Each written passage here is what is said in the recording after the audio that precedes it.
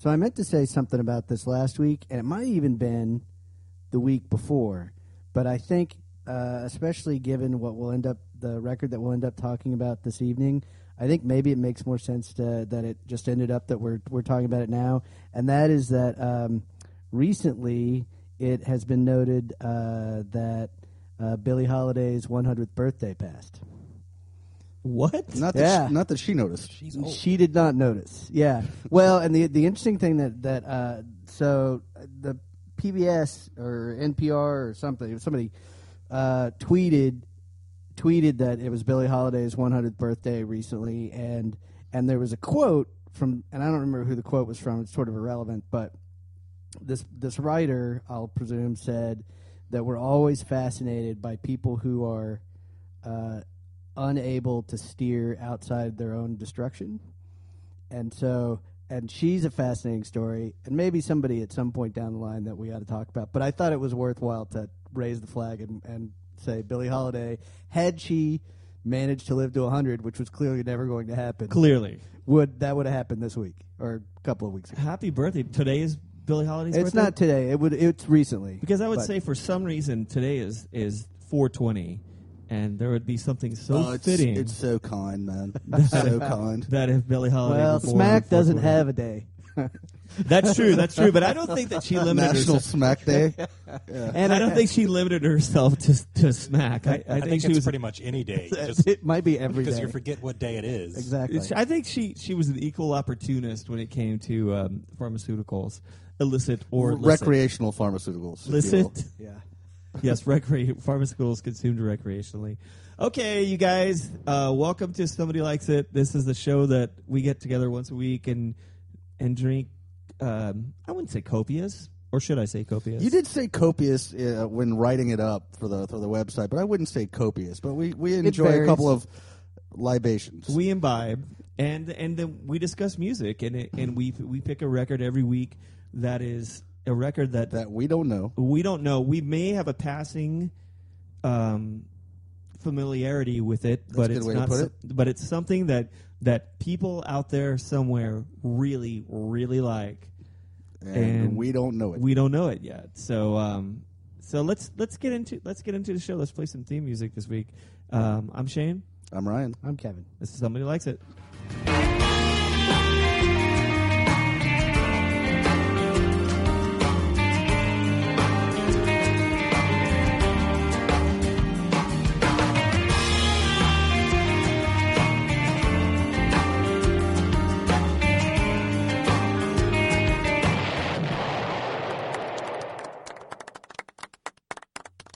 Are we on?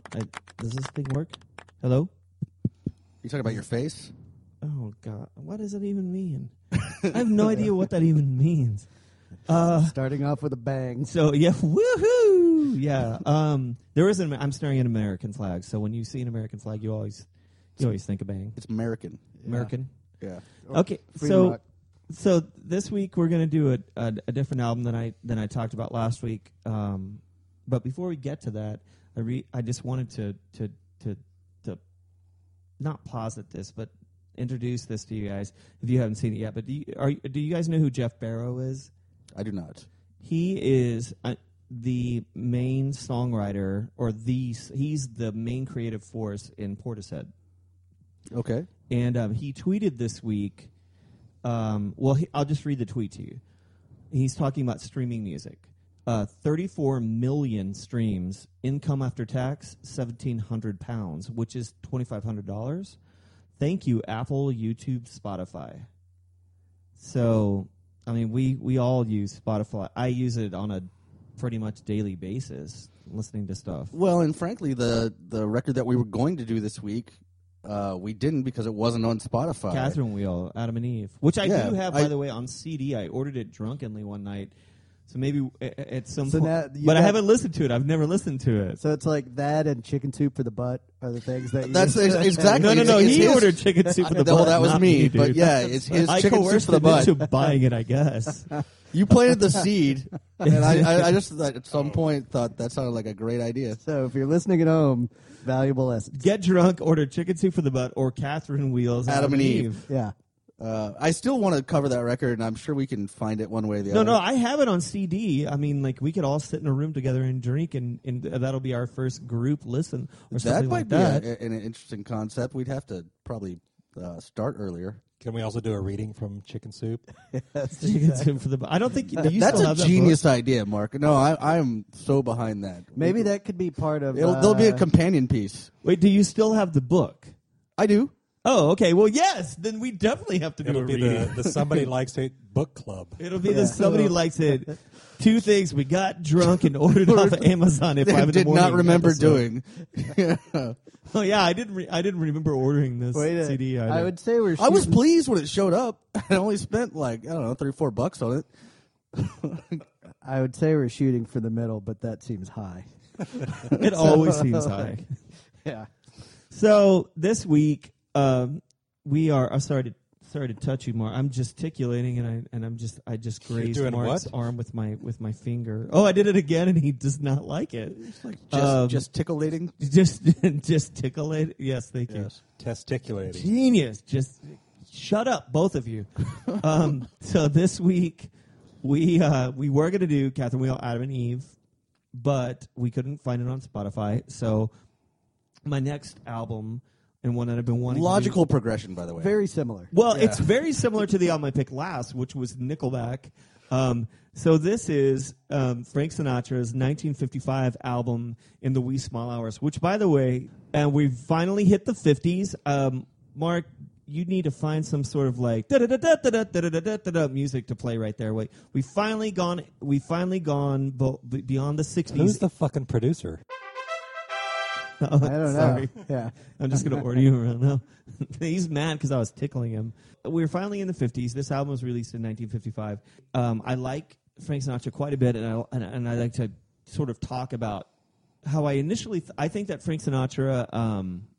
well, we'll talk about this in a minute. I think that a lot of people of my age and after, the baby boom generation saw Sinatra framed purely in the context of the Rat Pack and the commercials he cut in the 80s, like... That's kind of how he gets encapsulated. Right, I think. right. But he wasn't. He is a very multifaceted, incredibly talented... I think the motherfucker can sing. We can all agree on that. I don't know how you guys Certainly. feel about this record. Sure. He's an incredible singer. That I didn't realize, like, once you get past the caricature of Sinatra, start getting to his life. So anyway, a couple of days ago, I just watched that Alex Gibney just put out a 4-hour documentary, 2-part documentary on HBO about his life, which I was like, oh, shit, we're about to do that album. So I watched the whole thing. And Alex Gibney, for those who don't know, is the guy that did the Going Clear documentary. Glowing Clear. Easy for us to say, and another good one that came out semi-recently. That was the Scientology. Yeah. But he did a the one, Lance Armstrong movie recently too. yeah. But anyway, but he is a trending name in the documentary world, and he just rolled out this Sinatra piece. Yeah. All or Nothing at All. It's fascinating. There's a lot of stuff, and there's a lot of stuff on this on this movie that backs up a lot of the iconic mythology of Sinatra, and there's a lot of stuff that sort of disassembles that. But that's Sinatra in and of itself. Let's talk about it in the wee small hours, and you're the one that I'm very interested to hear what you thought about this. In a word, if I could sum up this record, melancholy. Yes, and continue. Well, I mean, it sounds like a relic from another era, and virtually every song on it is this like really pretty sad song about things that just aren't really working out. So this album created the concept, essentially, of the concept album. It was on purpose. Right. Like the way that the myth goes is that this is around the time, right? I'm not sure if he was divorced from his wife yet, but he was estranged from her, and he and Ava Gardner... He was divorced from his wife. He and his wife divorced in 51 or 52. This record came out in 55. 55, right. But yeah. he and Ava Gardner had this tumultuous up and down relationship, and he had wanted to put together an album that had like a seamless congruence to the song. So that's exactly what. In fact, and he did that. That's what he did. Well, he didn't write these songs, though, right? No. Sinatra never wrote a song, but I mean, nobody did. You didn't see popular performers write their own songs until the Not Beatles. until the Beatles, yeah. Yeah.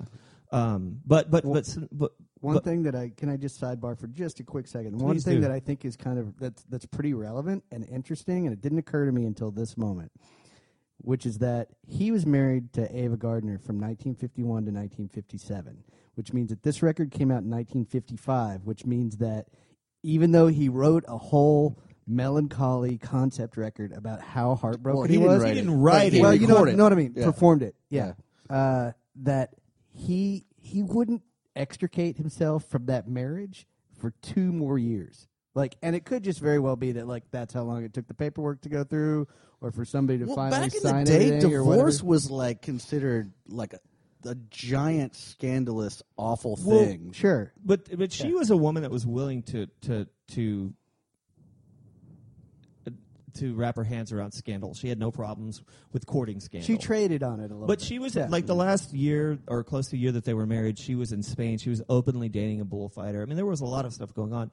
But the way that the mythology is around this album, the first time I heard of it many years ago, is that they were on one of their outs and his heart was broken. And this is right around the time that he had his comeback. You know, like he got his start as a teen idol. Oh, one of the cool things in this movie is that he had a Frank Sinatra TV show, variety show, for a couple of years, and Elvis Presley came on, and they had like Elvis, like he sang, like Sinatra sang "Love Me Tender," and Elvis sang "Witchcraft," and whenever Sinatra sang, this is in the late 50s or early, I guess it was early 60s after Elvis got out of the army. And whenever Sinatra sang, it was a really cool thing. They both have great voices, but when Elvis sang "Witchcraft," the audience, fully stocked with young teenage women, would go insane. And then when Sinatra sang, it would quiet down. Right. Yeah. And the guy was only in his 40s at the time, like his early 40s. Well, Sinatra was born in 1905, so 1915. I think it was 1905. It's no, 1915. You're right. You're right. There was a 5. He was 40 when this came out, or right thereabouts. But I read this or heard it somewhere recently. His management used to pay girls to scream when he would appear, and I don't know if it was just I didn't on know TV. about that, but what a great idea. Well, it was part of the mythology of like what makes a teen idol, right? Or what makes a pop Well, and star. this record is right on the cusp. He was like the last rock star before there were rock stars. You know what I mean? Right. Like as crooner as rock star before there were actual rock stars. This was like the handing off the mantle. Well, he started that in so many. That's why it's so interesting. You know, listen. Why don't we listen to the title track off this record? And I want to say one thing before we'll get back to this and hone ourselves in, rein ourselves in, hone ourselves in.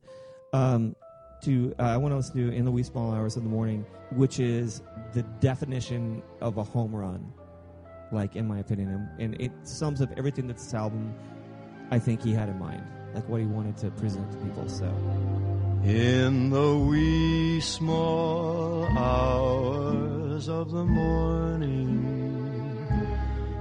while the whole wide world is fast asleep, you lie awake and think about the girl, and never ever think of counting sheep. When your lonely heart has learned its lesson, you'd be hers if only she would call. In the wee small hours of the morning, that's the time you miss her most of all.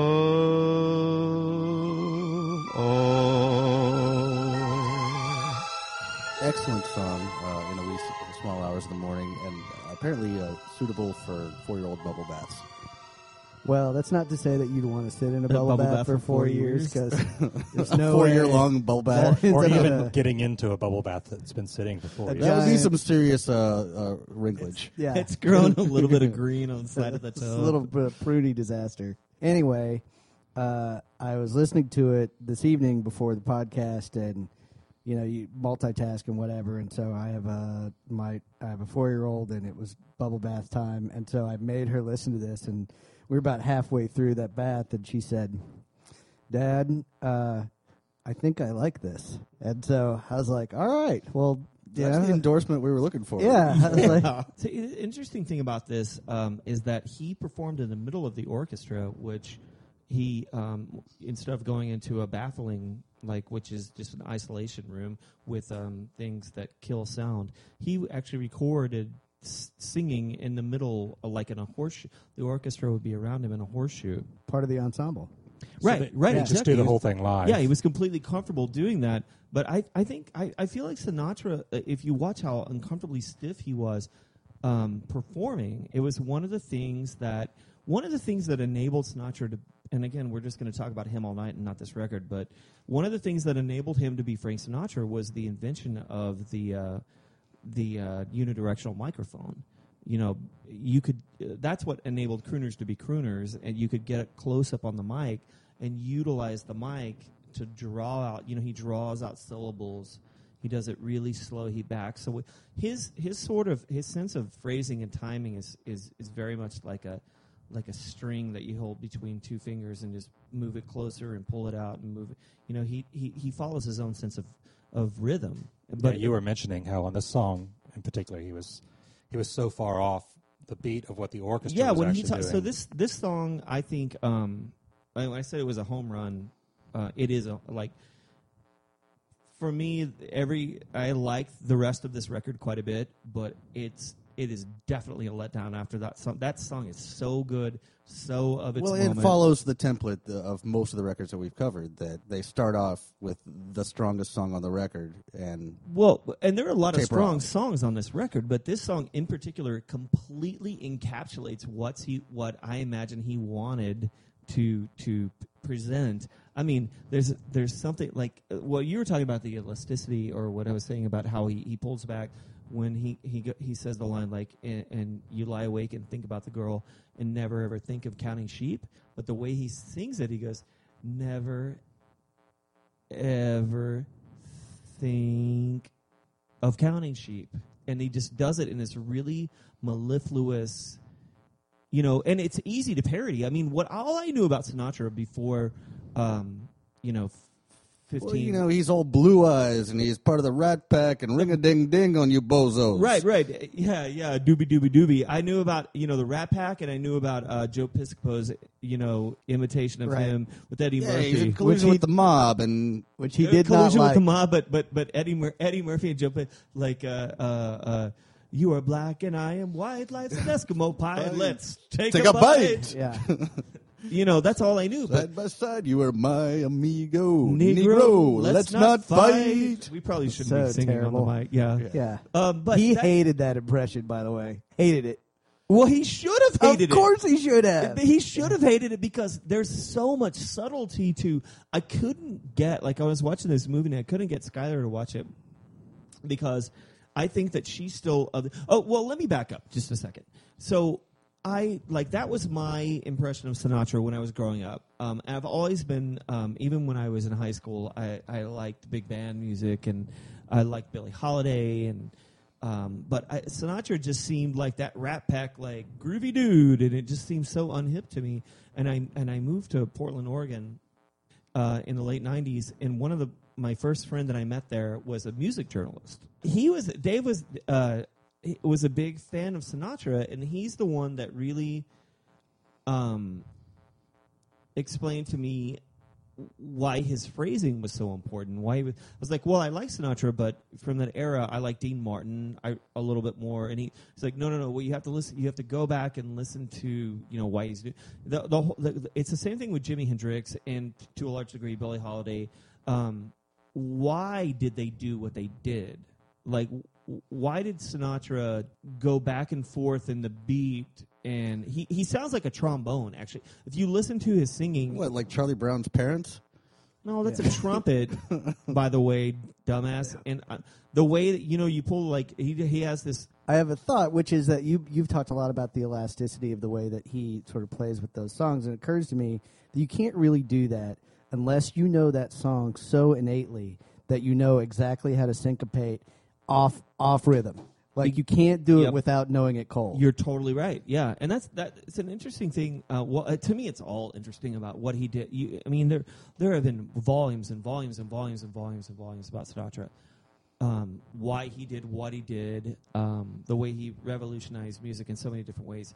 However, if we don't get off this track, we'll never talk about In the Wee Small Hours, which is, in and of itself, just a monumental achievement. Just in and of the fact that a singer who was not too long before this was basically like he was a bum in the gutters.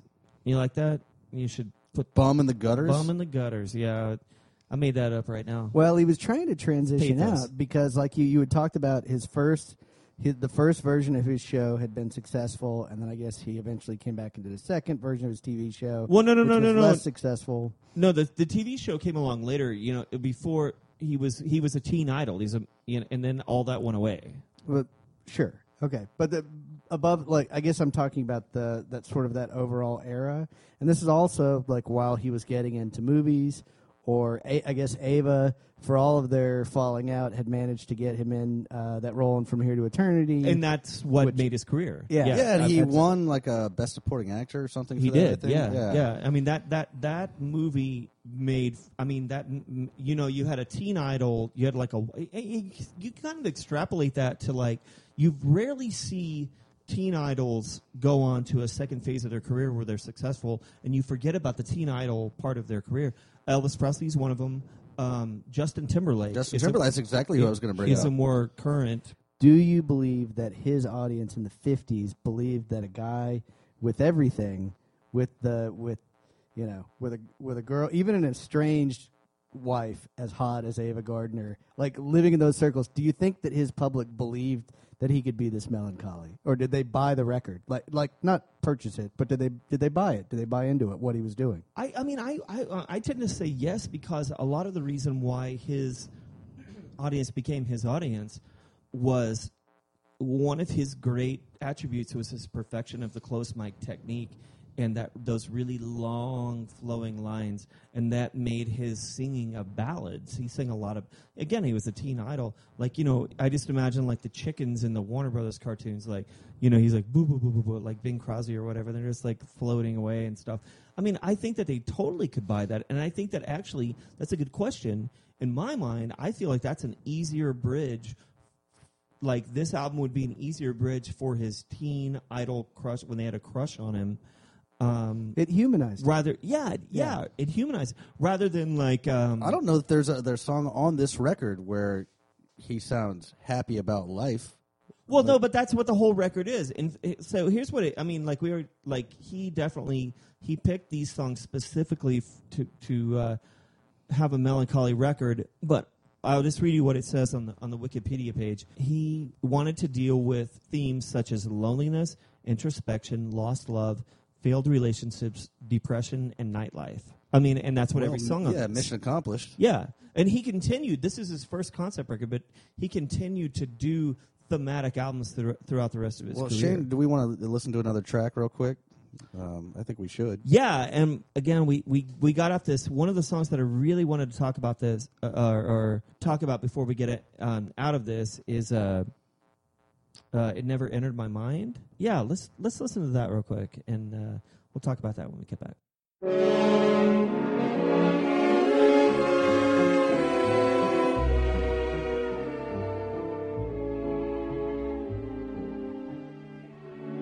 Once I laughed when I heard you say that I'd be playing solitaire, uneasy in my easy chair.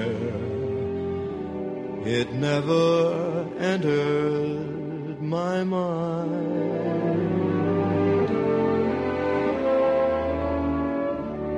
Once you told me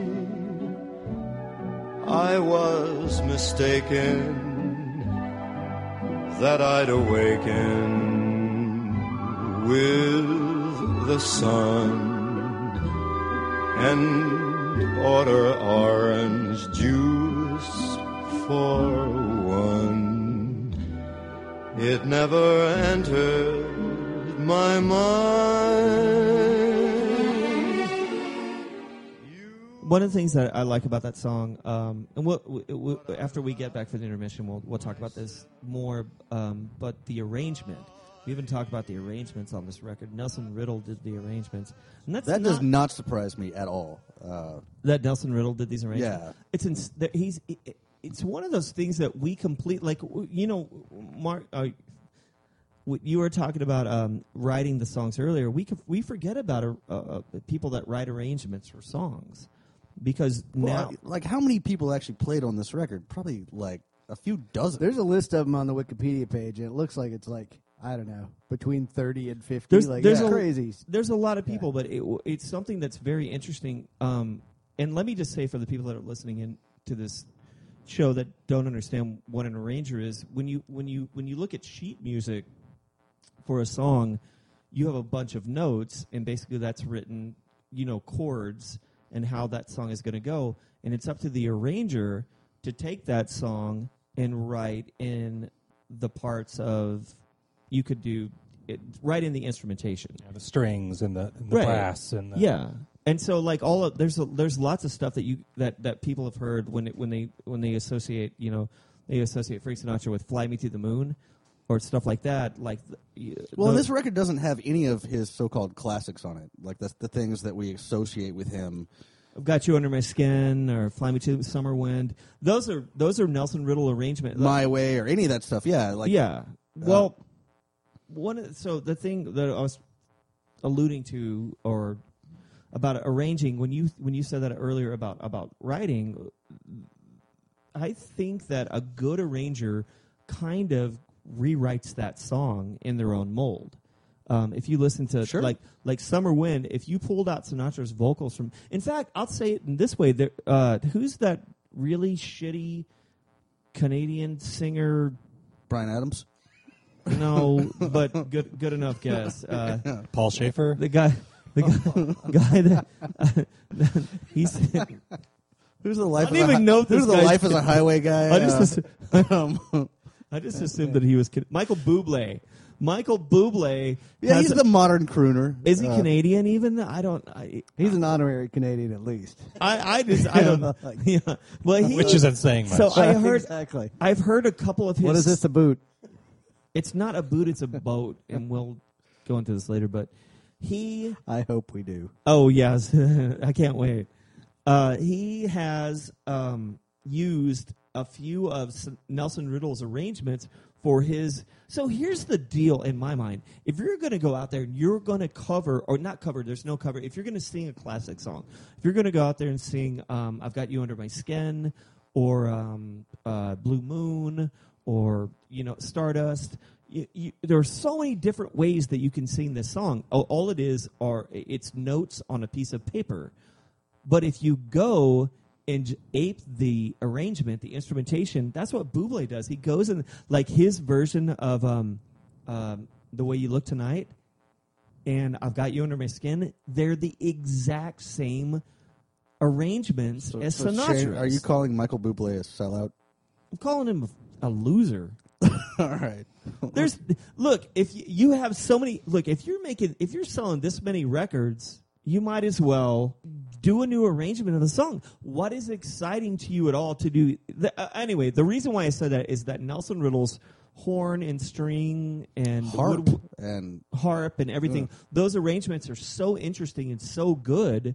Like, there would be, like, out of nowhere, there'd be like little horn punches, or there would be like discordant woods with on harmony brass punches in there. Well, it's interesting to me listening to this because this sounds like just a relic from another era to me. Like rock and roll killed this kind of music. It is, but it doesn't make it anything less. No, it doesn't mean that that's it's true. less good or you know. It's 60 years old, Ryan. But- Treat it with some reverence. Yeah, but when you say that, let me just interject this real quick. Like, I find this less of a relic than I do Buddy Holly, or I don't. Buddy Holly sounds more current to me than this does. It- This to me, it doesn't at all. Sounds like this feels mothballs and like floral perfume. Well, on I somebody's mean, I grandma. expected you to say that, but I can actually understand both perspectives. This and feels we more could, timeless we to could me. go down the rabbit hole on that discussion for a while, but Well, we shouldn't. Maybe it does. Maybe the record itself, like taken as a whole, doesn't feel as timeless.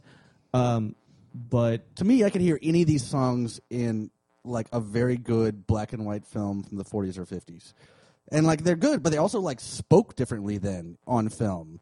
true. You know, boy howdy, and you know, No, they weren't talking like that then. I mean, pre method. no, this was exactly when Method started to take over. right This is around 55. this This is time. Are we to the break Brando's yet? The Wild Bunch, like. But even yeah. if you go back and watch some of early Brando stuff, like it doesn't seem as to today's modern sensibility as natural. I I mean, I disagree with you a little bit on that, but I Okay. mean, of course, it's a different period of time. Anyway, all right, let's we've listened to 2 songs. Let's do some intermission. Ryan's promised us he's gotten. I'm going to do something a little bit different than We're gonna be Frank off the Sinatra. track.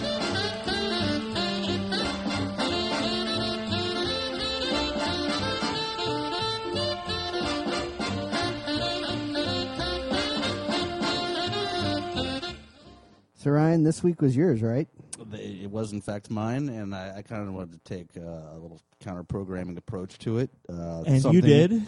Something about as far away from Frank Sinatra as I could get. And- But why would you? I mean, so Not this. I mean, not that there's anything wrong with Frank Sinatra or In the Wee Small Hours, but I thought it would be fun to kind of take a left turn just push the envelope a little bit. Yeah. a little bit. Some ring a ding ding with those bozos. Yeah.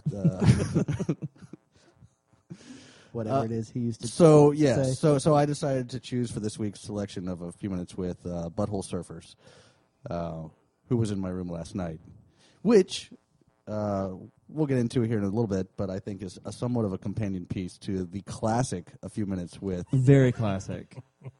Pink Panties. In fact, by I Shandoz. just now. so Stephen Brass, who will be on the show pretty soon, he's a drummer. He's played drums with me for a long time. He needed for me to send him a text yesterday that said, "Have you heard Shandosia Pink Panties? Pannies." He's like, "No, but I'll listen to it right now." I was like, "You will praise me as a god after you hear this." Did that happen? Well, I was praised. Yeah. Yeah. Not necessarily as a god, but but Maybe. praised. I'd like to Yeah. think that I was. So, but I do think, Ryan, you circling back to the record, you've achieved your desired counterpoint. It was produced by John Paul Jones, who used to be the bass player For Led for Zeppelin. Led Zeppelin, and was his original career was as an arranger. We've been talking about arrangers all night, so Full circle. it is full circle, motherfucker.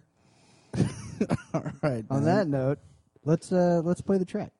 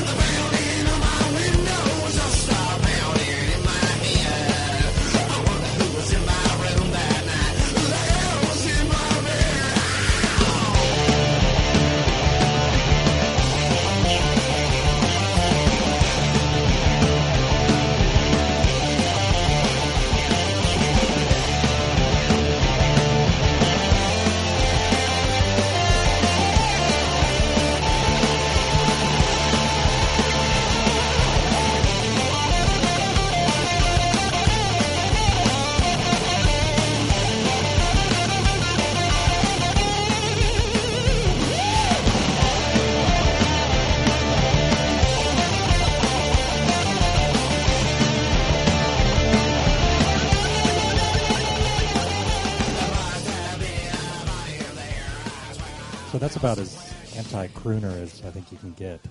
There's no crooning there. No, He's crooning in his own way. I mean, Well- the world's different now. Yeah. So as opposed to the sad, melancholy, blue overtones of the record that we're talking about tonight, you instead have what, Ryan?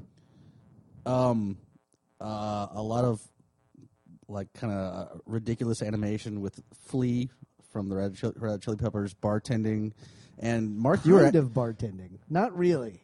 Like, well, no, nobody's really doing much anything in this video. But Mark was asking me like, who did the animation for this, and I just looked it up. Rob Zombie, Oh, well, there you go. that kind of Yeah. explains a lot, actually. and it also explains what Shane was saying is like, man, this is really early to mid '90s. It was. Somebody told me something a few years ago, a producer friend of mine who will remain unnamed, that one of the caveats to this album being produced is that he had to have X amount. John Paul Jones, the bass player from Led Zeppelin, had to have X amount of cocaine produced once a week. Like in his writer or something. I guess Yeah. that Yeah, like it wasn't in the contract, but it was Yeah. like mutually understood that he had to have a gram of cocaine at least. I think it was once a week, and this album took like this was 6 weeks. Gibby Haynes. Gibby Haynes needed No, that. John Paul Jones, John Paul Jones the did. producer of the record. This comes from a pretty reputable source. So Yeah, See, so I was going to produce this record, but I wanted 2 grams, and they just wouldn't do it. yeah, they're like, no, fuck you, dude. Get the hell out of here. I remember in the early '90s, Evan Dando from the Lemonheads? Lemonheads spent a lot of time with Or Gibby Haynes. Lemonhead. Sometimes there's not a the. It just depends on the record. Lemonheads, yeah. And Gibby Haynes and Evan Dando would cruise around and Gibby Haynes is, I think, 1988 Nissan Pathfinder, but they named it the Nissan Crack Finder, and they would just go into bad parts of town. Fine and get- line between stupid and clever. Maybe not as fine as you think. I think Kevin has a We're point breaking on that. down into fake British accents. I'm glad that you play this. I want to read you a couple of song titles from the record that Who Was in My Room Independent last Worm night. Saloon.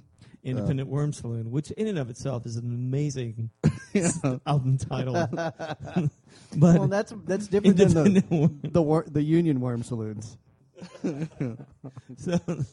so a couple of the song titles are Chewin' George Lucas's Chocolate, Goofy's Concern, Dog Inside Your Body, Strawberry, Some Dispute Over T-Shirt Sales, Dancing Fool, The Annoying Song, Dust Devil, The annoying song. Leave Me Alone, Edgar, The Ballad of Naked Men, Clean It Up.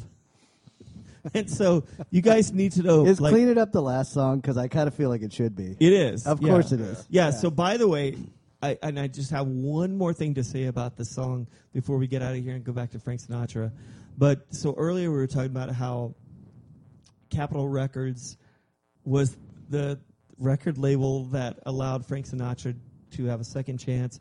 And It's an all Capitol Records night, I guess. because Independent Worm Saloon was released in 1993 on Capitol Records. Right around this time, Gibby Haynes also had a stint as a late night DJ on KNAC, and he got fired for dropping an F-bomb. Oh, I remember you telling me that. Yeah. Yeah. You know what would be an amazing thing? You know how, like, I would really love if we could do, like, a Capitol Records mashup.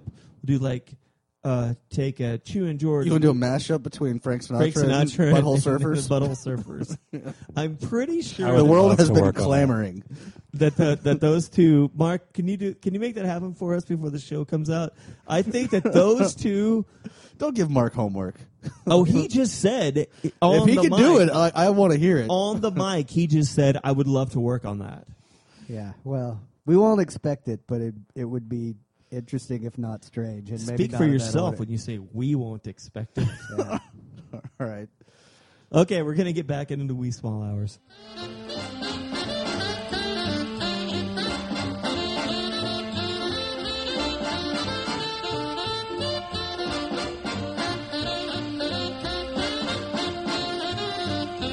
The thing about doing a record that or covering a record that's been out for 60 years is that there's just not the usual fertile ground of some of these the interesting review content, but it's not to say that it hasn't been covered, because it certainly has. And I thought one review that was actually really well written and kind of interesting on a variety of fronts was the one that was put together by the folks over at Sputnik Music. And I'm just going to share just a little excerpt of that to kick us off here after the intermission. And it goes like this. Having been a star for over a decade, Frank Sinatra's career looked like it was over when the 1950s dawned. A bitter dispute with his record label led to his departure from their roster, which meant not only that his recording contract was null and void, but that he was left without a radio show and could no longer appear in films or on television. Sinatra was dead. The man who looked like he might become the next Bing Crosby, which is funny in and of itself, had been lost to time surely. One man was prepared to give Sinatra another chance. Alan Livingston, the vice president of A&R at Capitol Records and a major Sinatra fan, he offered Sinatra a 7-album deal, which the man himself gladly snapped up. One problem, Capitol had a roster filled with irrelevant, easy for me to say, anachronistic 40s stars. What was to stop Sinatra from blending in and becoming just another faded star? And so that's kind of where the story for this record begins. It's like a good story. It is it's a great setup. I wish you would have set up this whole show with that. I know. But then we wouldn't have been able to wait for the second half to start. Oh, that's true. There's a lot of, and we've gone around and around in a circle. And you had something before we went to your brilliant pick for a few minutes with about how you felt like it's really of its time. And well, it is. It's right on the cusp. Like I don't know if Rock Around the Clock had come out yet, or Elvis had debuted just yet. But this is right when Elvis rock went and to the roll Army in '56, right? So this is like the year before. Okay, yeah. So this is pretty like, sure. This is right when rock and roll was about to take over as the dominant paradigm. But this still sounds to me like an earlier era. I mean, it's hard for me, like me personally, because I listen to this kind of music quite a bit, and I can't stand early rock and roll. I hate it. I hate that fucking. Well, we started down this road a minute ago. We intentionally kind of didn't go there because I think it's like it's somewhere we could totally get lost in. But I can see your point, which is to say that like the Chuck Berrys and the Buddy Hollies of the world are inexorably linked with the rock and roll of today, and you can hear how primitive they are in comparison to what you hear today, and your trained ear goes like, I can't do it. It just feels like kids' music, so to speak. I could not have put that better. I've been searching for my whole life to find a way to That'll be tell $5. people. Well, here's my motherfucking wallet. I don't need your money. Shane drops Oh the no, mic. he doesn't actually want the $5. I would pay it. Yeah. I would gladly pay you that. Yeah. But I've thought about that a lot too. I've been trying to put that into words for a long time. This See, stuff, to me, like the really early rock and roll records that you think sound like kids' music are like the breadcrumbs to where we got to today. Well, it's not, and I can see both sides of the coin, but I totally can understand where Shane's coming from. And I love going to like rockabilly shows that are like sort of that like they but can't that's get a over different that thing. Well, I mean, it's based on the template of it's that early based on stuff. the same things, but we're talking about in the grand scheme of popular music. I mean, going to a rockabilly show, that's highly entertaining. Plus, Also, the women at the rockabilly that's shows. what the Oh plus my many god! Times, yeah.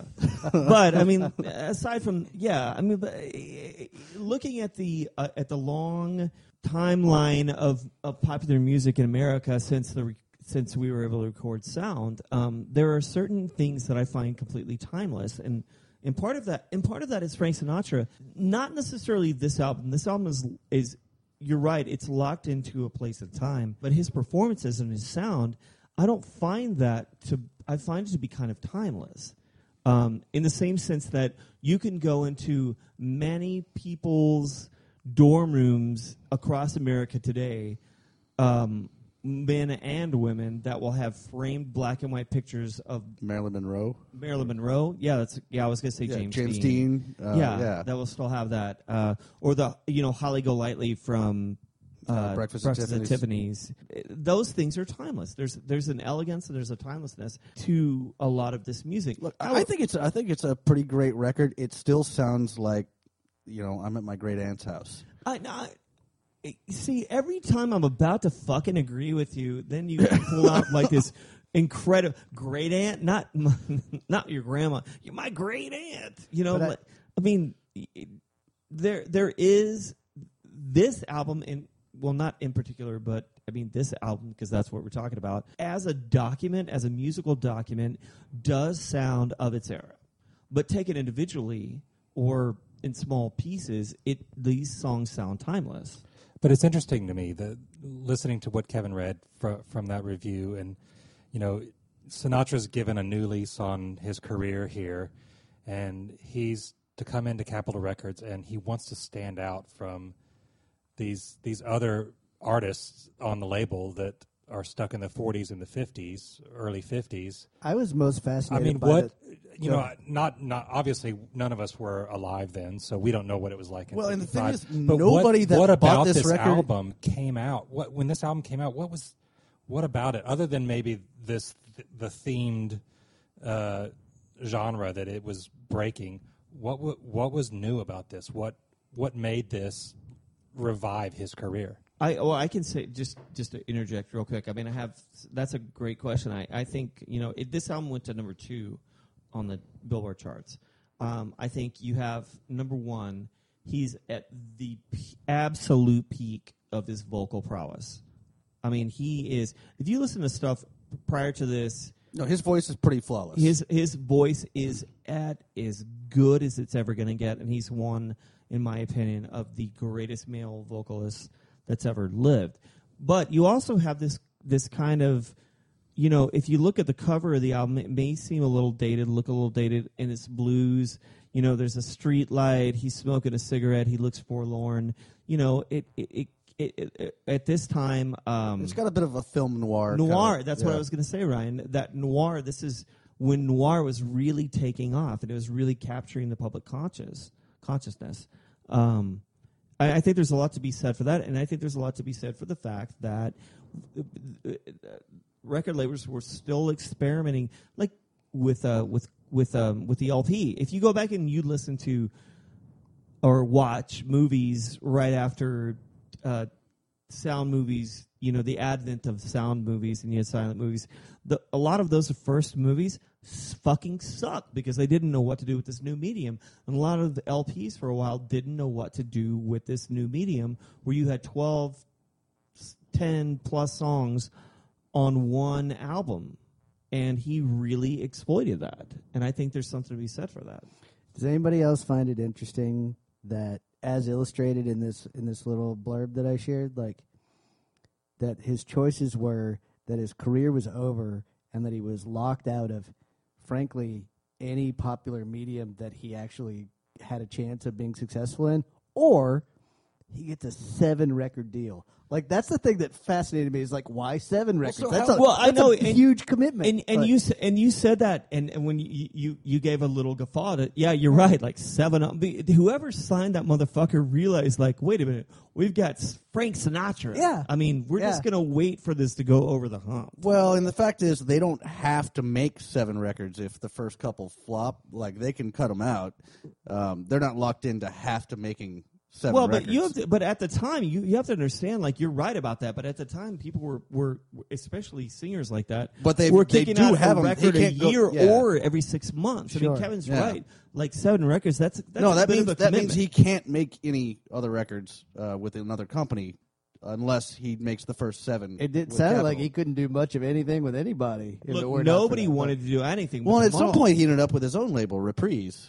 Well, that was a few years later. That was back when he was on. He had the world on a string. Thank you, Shane. Yes. Well, Bring it please all home. recognize me more than us. insert a sound effect there. It's already done. Yeah, please do not cut that out of this edit. Yeah. Oh, my God. I guess, is that a dad joke? It's a stepdad joke. Yeah, stepdad jokes. When you say stepdad, I envision It's like like a a cat dad stepladder. joke. You know, like Ron. Like his name's Ron. Hey, got the world on a string. We've all seen Hot Rod. No, Anyway. we have not. How about another song? Well, I think are we doing one more song? Yeah, so we do. There's a couple of songs on this record. where he breaks it. And so one of the things that I did want to say about this, and this you were alluding to this earlier, and I will agree with it. Well, for a little while, and I love this stuff. I love this record. I think it's sad, but after a little while, and the arrangements are brilliant, taken a couple songs at a time, but after a little while, it does get a little background music-y. Totally. But one of the things This that would be a great record to nap to. or clean your house to, which I did today. But they throw in a few songs that are sparser than the others, which I really appreciate. And one of the songs that I kind of feel is in that a little bit is I'll Never Be the Same. Well, you know what? I'll Never Be the Same isn't one. You have a couple of songs where there's just piano, basically piano, bass, and drums in Sinatra, which is like nothing he'd ever done before. And as much as I love Nelson Riddle's arrangements on this, it's nice every so often to drop down to where you just have like a 4-piece quartet. Anyway, having said that, I'll Never Be the Same is a Gus Kahn. What is it? Matty Malneck and Frank Sinatra. And it's the second to the last song on this record. And as far as sadness, this one comes, in my mind, the closest to the opener, which is, again, a home run. If we had to give it a ranking based on how many hankies would that get? Well, if you start the record with In the Wee Small Hours... What's the most amount of hankies? I was going to say, is that a 4-hanky song? I think Your panties is missing. Five be the Is number. that a 5-hanky song? Okay. Yeah, 5 would be the max. If hanky. In the Wee Small Hours is a 5-hanky song, I would say that this song, I'll Never Be the Same, is a 3.8 hanky song. Oh, that's a lot. Yeah. Yeah. So Yeah. why don't we listen to some of that? One of those hankies is Can I torn. borrow 0.8 of your hankies? Can you just shut up so we can listen to the song? I'll never be the same. Stars have lost their meaning for me.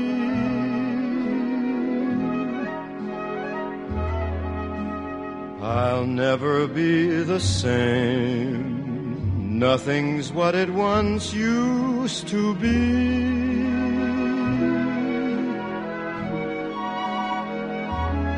And when the songbirds that sing tell me it's spring, I can't believe their song. Once love was king, but kings can be wrong.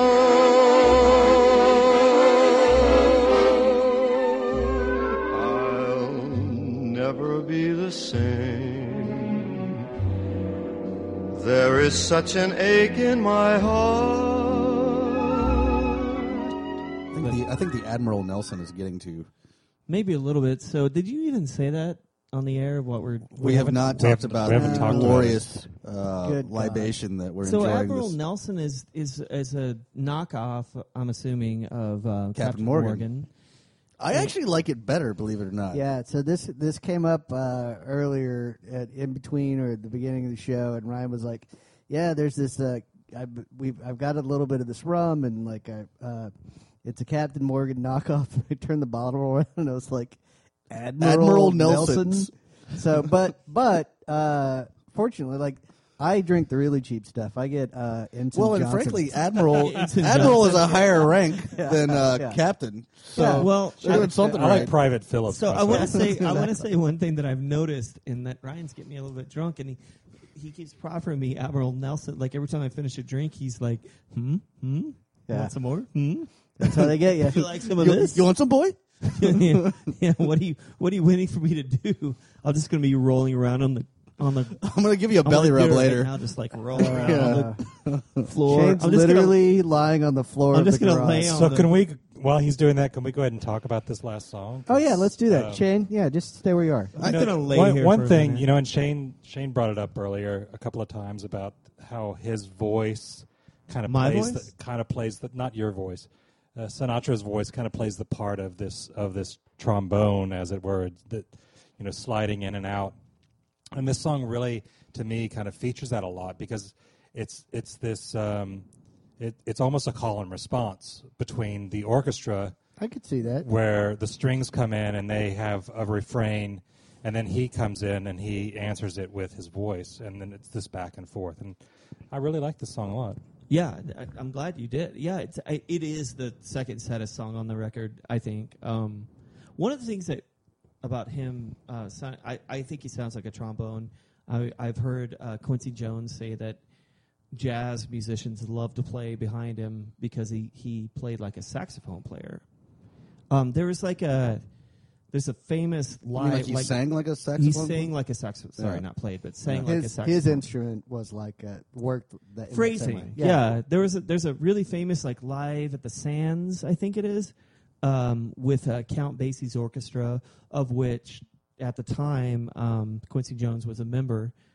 By the way, so we have one thing that we have not talked about tonight is that Ryan and Shane drank apple martinis, apple teeny shots. That is true. They weren't just apple teeny shots; they were test tube shots. Yeah, in test tube beaker things. But no, they were like crappy South Padre Island club shots that you'd be brought around on a tray and buy for $5 they or whatever. Weren't bad. I mean, there's no. They're fine. If anybody ever says an apple teeny is a shitty drink, they're wrong. It's just a mediocre drink. There's nothing distasteful about it. And I bring it up because when I thought about the fact that we were doing this record tonight, and you're right, on the mythology alone, we could do anything. I almost wore a fedora. I thought about wearing a tie. I was like, I'm not really much of a martini drinker, but I was like, well, fuck it, we should just make some. Maybe that's why Ryan brought the apple teenies. Maybe it is. But the point is like subconscious. I almost like Sinatra, and Sinatra. There was all this, he was like, he went through a period where he wore just like an abnormal amount of orange, like that was a thing. And I will say, and because I assume that we won't be covering him again anytime soon, I will say that like if you haven't gotten a chance to read the Esquire article by Gay Talese. Oh, yeah, it's considered like the best Esquire article of all time. Frank Sinatra has a cold. Go find it, and it is as melancholy as this record, and it's amazing. I'm a Sinatra fan from a long time ago. We've kind of covered that over the course of the show, but reading that, it's getting inside. It's like small in a man that went big a lot, and that's kind of why this record is so interesting to me. Like earlier, it's intimate. It's intimate, yeah. I mean, not grandiose. Like, although a lot of the arrangements are, like, but the arrangements are. But that's kind of what makes the man stand apart, the voice stand apart. Like, the guy on the light post, while the world is like with all the big bombastic stuff. What was the yeah, I know. It's pretty genius. In fact, I should go home and like note to self: don't forget this. There you go. But so you're talking about chairman of the board. This is the last thing that I want to say about this record. So you're talking about the chairman of the board, and earlier I was talking about how what I knew about Sinatra for a long time was that in the Rat Pack, that sort of knucklehead vibe that whole group. Yeah, and you lose sight with the fact that, good God, the man is, if not the best male vocalist of the 20th century, he's number 2. Well, he was what I kind of came back to me, and these two don't really have anything in common, but he was kind of like the Michael Jackson of his era. Oh, there's something on the movie that I just. By the way, he's not number 2; he's number 1. But that was a joke. Yes, so I saw this thing in this movie where he and Michael Jackson were recording in the studio at the same time. And they like met and talked. Really? There's a video of it, yeah, and it was sort of like a baton passing. Need to watch that, but yeah, no, like if you were around for like the Thriller craze in the '80s, like I mean, Michael Jackson was just like considered. I mean, he was just as big as a star could get. And he still kind of is, and he's been dead for years. Even I think his death actually helped him in that respect. It always does. Yeah, for the merchandisers. Well, I for one am glad that we covered this record. I think it's been a welcome change of pace, and I think, frankly, it's interesting to do something we hadn't done before. Welcome from Nickelback, or just good God, man! I think like every other record should be Nickelback from here on out. Well, I can do stuff like that if you'd like. Yeah, you may have to find a different garage. Let us not do that. But anyway, yeah. Thanks. Wait a for, minute, you're the motherfucker that picked Bat Out of Hell. Yeah, Mark, you Which can't really is- say anything. Which from there here on is out. at this point. I cannot even think of a record. Hang on. Okay, I picked Bat Out of Hell. You guys kept me around, so Yeah, that's true. Well, it's because you hated it as much as we did. But just never forget that if you ever give me shit about picking a Nickelback record. There's something to be said for picking albums that we can beat like a piñata. To use a phrase that Shane once mentioned right before we started to do this show, and I think that's really accurate. But this record wasn't that. Like this was, I think you guys liked it more than I did, but I didn't hate it. It just sounds to me like an old movie. It does. It makes sense to Yeah, me, but sure. you have. I think one of the things that makes it, and we've covered this over the course, of the night, is that you have to put it in context. Well, certainly, Why? but it's just less relevant to me. yeah, I would than definitely say that anything from the rock my, era.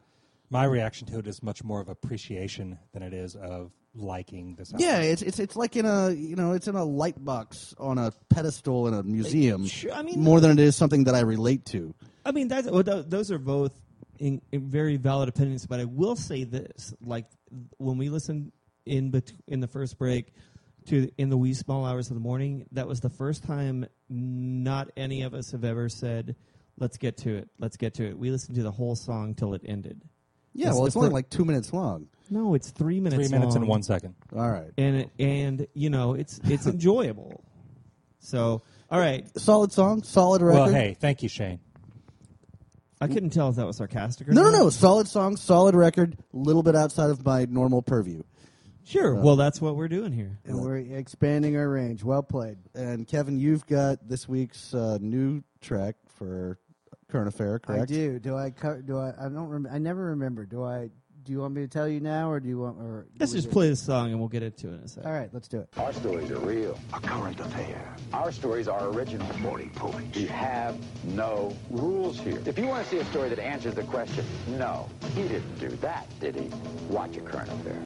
Crying like your hands are tied when it's so well known by both you and I. Nobody's forcing you in that seat on that airplane. Nobody's forcing that outprising land into your vein. But you can paint yourself every shade of blue,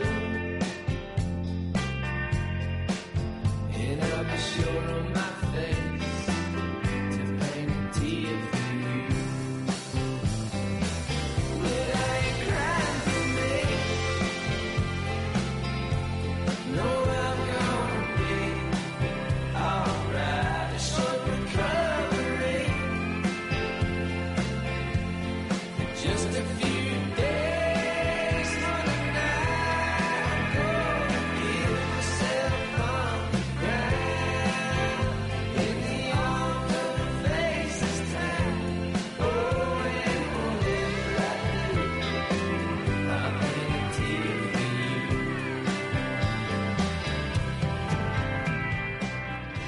First of all, you're welcome. That was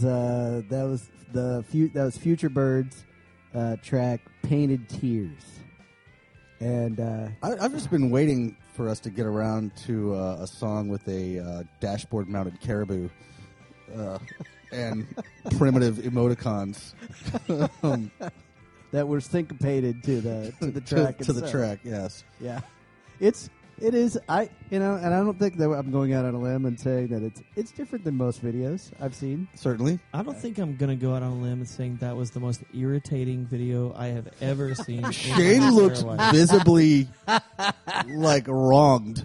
You know what? Like, couldn't like I was understand when you laughing guys and were Kevin was laughing. laughing. Yeah, and he was turning around like, "What's wrong with What's you?" wrong with you? Like, I thought you picked it to annoy us, and then when you started laughing, I'm like, this is the most it's hard for me to come up with something more irritating than that fucking emoticon in the middle of the screen, because I want to say Because this. you're a reader. I guess so. Yeah. What are you what you reading for? Yeah.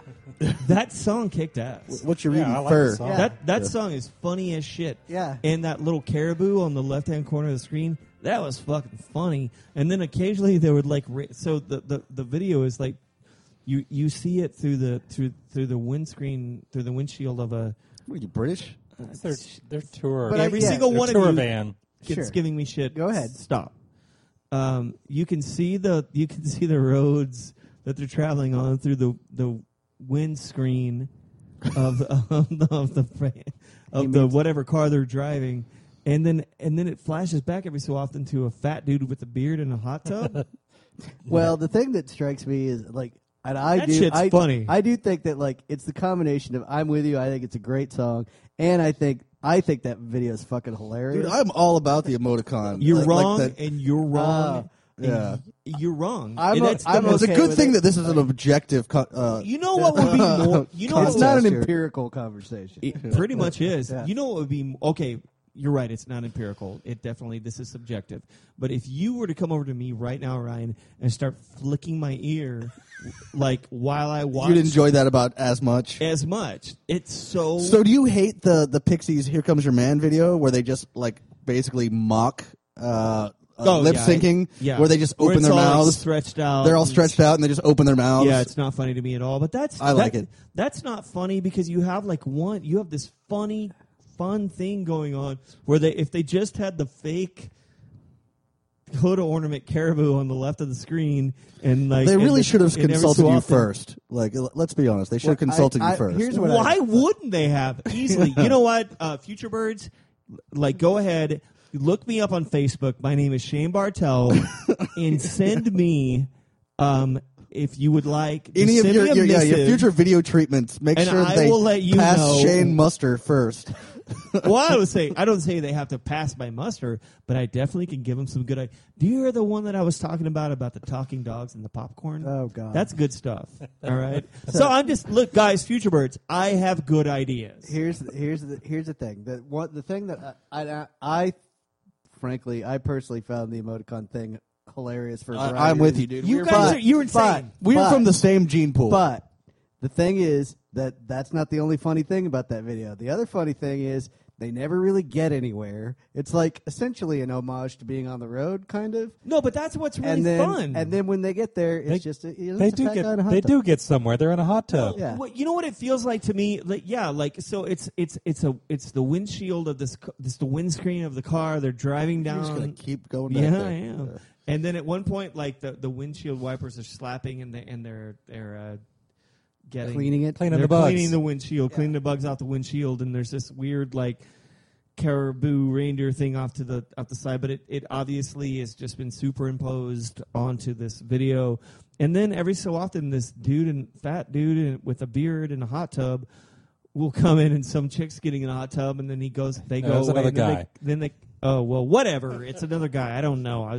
This is- I was so irritated with the fucking video. I just saw another person. So then at the end, they clink their plastic cups together. Like that in and of itself is very funny and very amusing. And then there's this irritating, primitive, I don't know. I thought that was funny as shit. It's not you. I've never seen it before or since. We probably won't I'm with see it Kevin, again. and Like, clearly we're right and you are wrong. it was fine. But you know, nothing's for everybody. Did That's anybody totally else okay. notice Like, that near the end of the video that the windscreen had actually cracked? I did notice that. I You was noticed that Mark but that's said what windscreen. He that's did one- say windscreen. Well, he's allowed to. He's married to a woman from the British Crown. Yeah. You can say whatever you want. He's not allowed to. Like you allow him. Yeah, I don't So- know. I think you were just listening to Depeche Mode By the way, yesterday I or something. I and- think Probably. you were Yeah. talking about. You did mention the fact that you actually really like the track. Oh, it's And a great song. And I think I want to say that Delbert McClinton plays Wurlitzer on that song. Yeah, the Whirly was. I didn't know. I don't Yeah, know if he so- did or not, but the Wurlitzer was really prominent. It sounds great. so Future And the pedal- Birds. This the pedal is steel this was- is like was nice in an that They're all an country Athens band, I band. guess. They're a band from Athens. I assume that they're kind of the alternative. Like, I don't. I haven't heard that in a while. Did you say alternative? I Because did. I don't think I've ever heard that. No, that was a thing like Was a it? while back. Yeah, That song sounded alt country alternative. That sounded like me and you going to see country shows in 1995. Is it Git? That sounds about right. Is that Yeah. where Git came from? Git came from Git. South by Yeah. when we were just coming up with side projects for Shane to pursue. Yeah. One of which was Go Girl, which I don't know that we've talked about. Yeah, we'll talk about Go Girl later. Let's get out of this show, man. So next week is the Moon Tower Comedy Fest, and I had talked about the next time that I got to choose a record, wanting to do Kyle Kinane's Whiskey Icarus, which we ended up postponing because we wanted to try and get a comedian to sit in with us. And I've got a comedian who's at a comedy festival at the Akumal Comedy Festival in Mexico right now, who's going to be in town next week, who's going to sit in, JT Habersat, with us, who's actually a friend of Kyle Kinane's and is going to be a part of the podcast hopefully next week. So this gentleman's schedule will allow him to sit in. He's on the road a ton, and he is in town because Moon Tower Comedy Festival, which for those of you who don't know is pretty main. It's become it's kind of a big become deal. thing Yeah. now. Yeah. Yeah, that's happening. Here in Austin Austin needs more festivals. It's clearly. But anyway, so next go round would be Whiskey Icarus, and then Shane after that. So what we talked about last week was we're all going to go back and revisit an artist that we've done before. One of the other things that we talked about doing at some point is we're going to do another mixtape. Memorial record. Day. Yeah, Memorial Day. Yeah. So we've got that'll take us right up pretty much through Memorial Day, and we're also going to do producer Mark picks the show. Takes over the show. Takes over the show. Yeah, hijacks the show. Yeah, so he's Yes. going to pick all 3 segments one week. Okay. So, yeah, that'll take us right up to the mixtape. So we're going to have, like, gimmicky shows, I guess, for the next 6 weeks. Or glass. It's half, all gimmicky. glass half full, bitches. Yeah, right. Konnichiwa. My show will not be a gimmick. Glass half full, bitches, konnichiwa. Yeah, that's what I'm saying. Anyway. All right. Well, That may be our cue. All right. Thank God. all right. Thank you guys for listening. We're going to get out of here. I'm Shane. I'm Ryan. I'm Kevin. And I'm Mark. Somebody likes it.